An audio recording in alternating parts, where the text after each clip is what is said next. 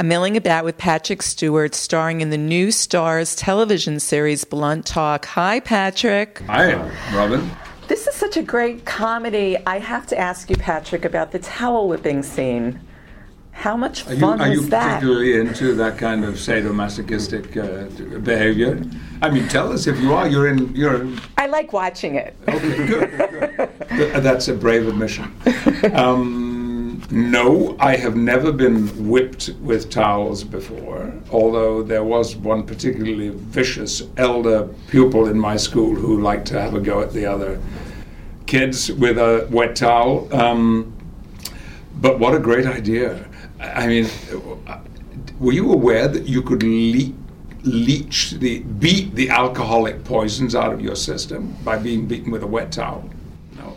And what you can learn on television, it's amazing. Well, I just recommend that you tune in weekly to Blunt Talk, because I think you're going to have a lot of learning experiences like the wet towel one. It's funny. And of course, using the dialogue, I say, you're unclean, Major. You've been a naughty, naughty boy.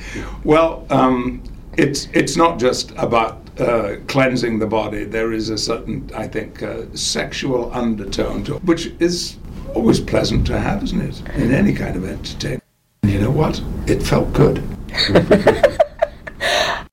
So is it true that this was your first post-coital scene ever? Sure. Not ever. What kind of life does he think I've led? Perfectly normal sexual existence on camera. He left those words out. Yeah. First, I guess it's an indication of the kind of work I have done and the kind of work I have not done. In fact, I got to play one pre-coital scene, or at least foreplay scene, and one post-coital scene, which luckily, fortunately for me, I got to play with the beautiful and brilliant Elisabeth Shue. So it was a lovely experience. But forgive me, you're so sexy. Why wouldn't you play that kind of thing? I don't get it. I don't know. I think the reason might be that I never get to the coital part of the scenes that I've been in before. They're always bittersweet memories of things that might have been if everything had gone different. You never see. I've never been in action, so to speak, very much as a character. I was not considered a romantic actor in any way whatsoever forever. But maybe all that is about to change. I'll have Elisabeth put in a good word for me, that I didn't screw up, and maybe there'll be some fun and frolic in the future. How do you relate to Walter Blunt?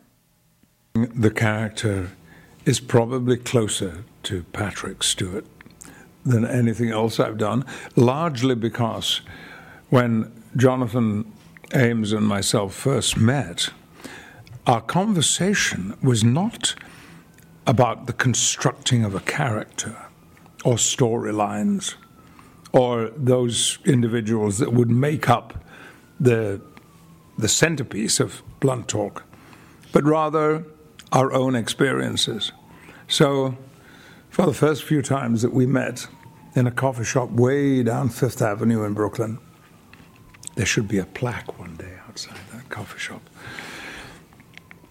We talked about ourselves. We talked about our experiences, our lives, our interests and obsessions, the humiliations that we'd experienced, our romantic lives, and that kind of, for Jonathan anyway, because I didn't write a word of this, became, I think, his launch pad for who Walter Blunt became. Now, I heard a rumor that you named the character. Is that true?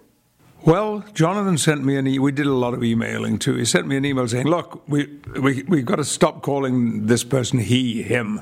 We've got to have a name for him.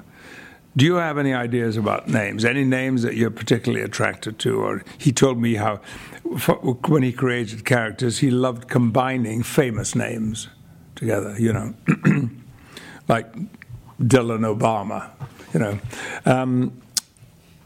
That character doesn't exist, by the way. I just made that up.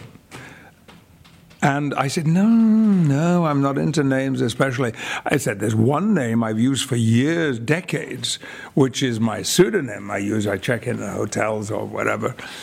And that's Walter Blunt, because the first named character that I ever played with the Royal Shakespeare Company back in 1966 was Sir Walter Blunt. I always liked the name. And I got an email back instantly saying, that's perfect, Walter Blunt, because the show will be called Blunt Talk. And it was perfect. So he came into existence. Was this your song and dance debut? Have you ever done that before? Actually, several times, yeah. I did make one dancing movie, which was hardly seen, in which I danced with Leslie Carroll. And for 23 years, I was married to a choreographer.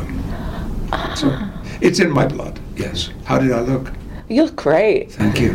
I love the choreography, actually. It was wonderful. Yeah. How did you acquire your rapping skills? Not bad, I must say. I had lessons. Really? Oh, yeah. My wife is a singer, musician. And her musical director and producer, and also her drummer, he gave me lessons. He is a big rap fan. I am not, especially, but the most important thing that he said to me was, don't learn all the lyrics, because very often when people listen to rap, they don't just go like with a conventional song, but there are phrases that pop out that you want to repeat. And I'm told it gives an authenticity to that experience. I enjoyed doing it immensely. Driving down Hollywood Boulevard in a vintage Jaguar, rapping with my hands not on the steering wheel, was a lovely experience. So you could throw down a rhyme right now. Well, I could, but the reason for that would not be my experience as a rapper, but my experience working with the Improvised Shakespeare Company, a brilliant group out of Chicago, Second City alumni, and they invited me to join them a couple of years ago, and I've done maybe a dozen shows with them now. Whenever we're in the same town and I'm free, their lovely arrangement is I just show up at the theater and I'm in the show, because it's improvisation. So they taught me how to do rhyming couplets, which is not quite the same as rhyming in rap. But you give me a word. Salmon. My favorite meal in all the world, other than ham and eggs, would be to sit down to a delicious, succulent plate of salmon. Speaking of music, I have to ask you, what are the privileges of being in the Taylor Swift squad? Well, that's down the road. Sarah Ian McKellen and I are looking forward to investigating those possibilities. But I tweeted a little something I hope Taylor approved of, because that so far is the closest that I've got to actually being in her company. But we shall see. She's coming to Los Angeles, and maybe we can make a connection there. She's fabulous. So what did you think about your physical comedy in this? I've always been frightened of it. I didn't think I could do it. I've always been more of a language person. But my first comic heroes were Laurel and Hardy, and their physical comedy was exquisite. We pay homage to Stan and Ollie because we do have a scene where we carry a piano up a flight of stairs, and that's a reference to their legendary short movie.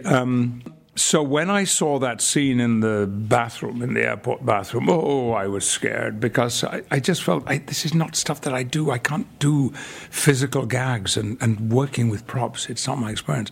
But Jonathan Ames had written in detail every piece of action of that. I didn't have to improvise or make it up.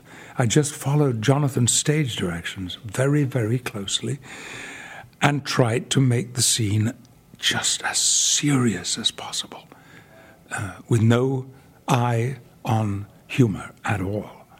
And I have to say, when I watch it, it makes me laugh. I think it's silly and funny. And the great source of that humor is that almost everybody has had that experience. We all know what it's like to be fumbling with those fragile seat covers, and they're so hard to use. You know, the taps that don't work and the soap dispensers that don't work. I know just today I was in the bathroom in this hotel thinking the same exact thing.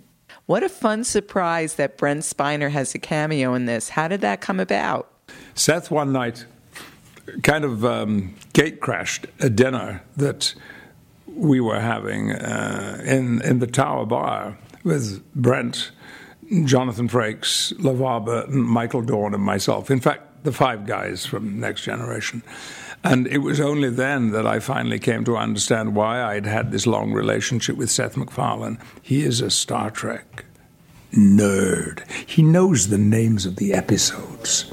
A man with his reputation and significance in show business, he sat there just open-mouthed with awe that he was sharing a table with his heroes from the Starship Enterprise. So, Jonathan said, I want to use these guys. And I said, ooh, well, that might be awkward. And, we don't want to look as though we're being cute. I hate cute in performance. And it might also look as though we're desperate. We're trying to get people interested in the show for other reasons. But the idea of using Brent as the pianist was in part mine because Brent has a wonderful singing voice. And I hope that before the series is too much older, we will see him playing that piano and singing as well. So what other talents will we see from Patrick Stewart in Blunt Talk? I am loving being a presenter. When a scene comes up, when I can walk into that studio, which is a very authentic feeling studio, and sit behind my desk and prepare to talk to camera. Good evening and welcome to Blunt Talk. It feels so good. I'm a news junkie, so I am obsessed with programs like that. I watch everything.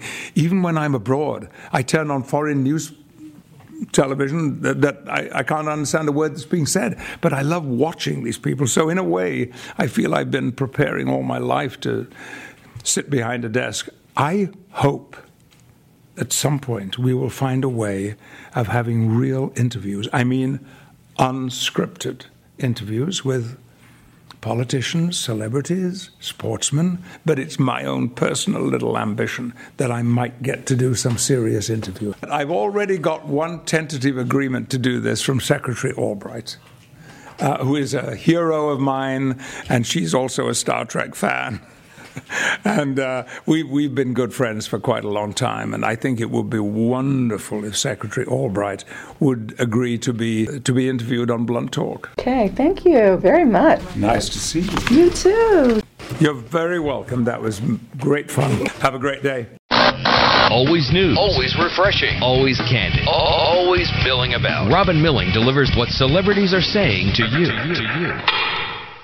Hello, it is Ryan, and we could all use an extra bright spot in our day, couldn't we? Just to make up for things like sitting in traffic, doing the dishes, counting your steps, all the mundane stuff. That is why I'm such a big fan of Chumba Casino. Chumba Casino has all your favorite social casino-style games that you can play for free anytime, anywhere with daily bonuses. That should brighten your day a little. Actually, a lot. So sign up now at ChumbaCasino.com. That's ChumbaCasino.com. No purchase necessary. VGW Group. Void where prohibited by law. See terms and conditions. 18+.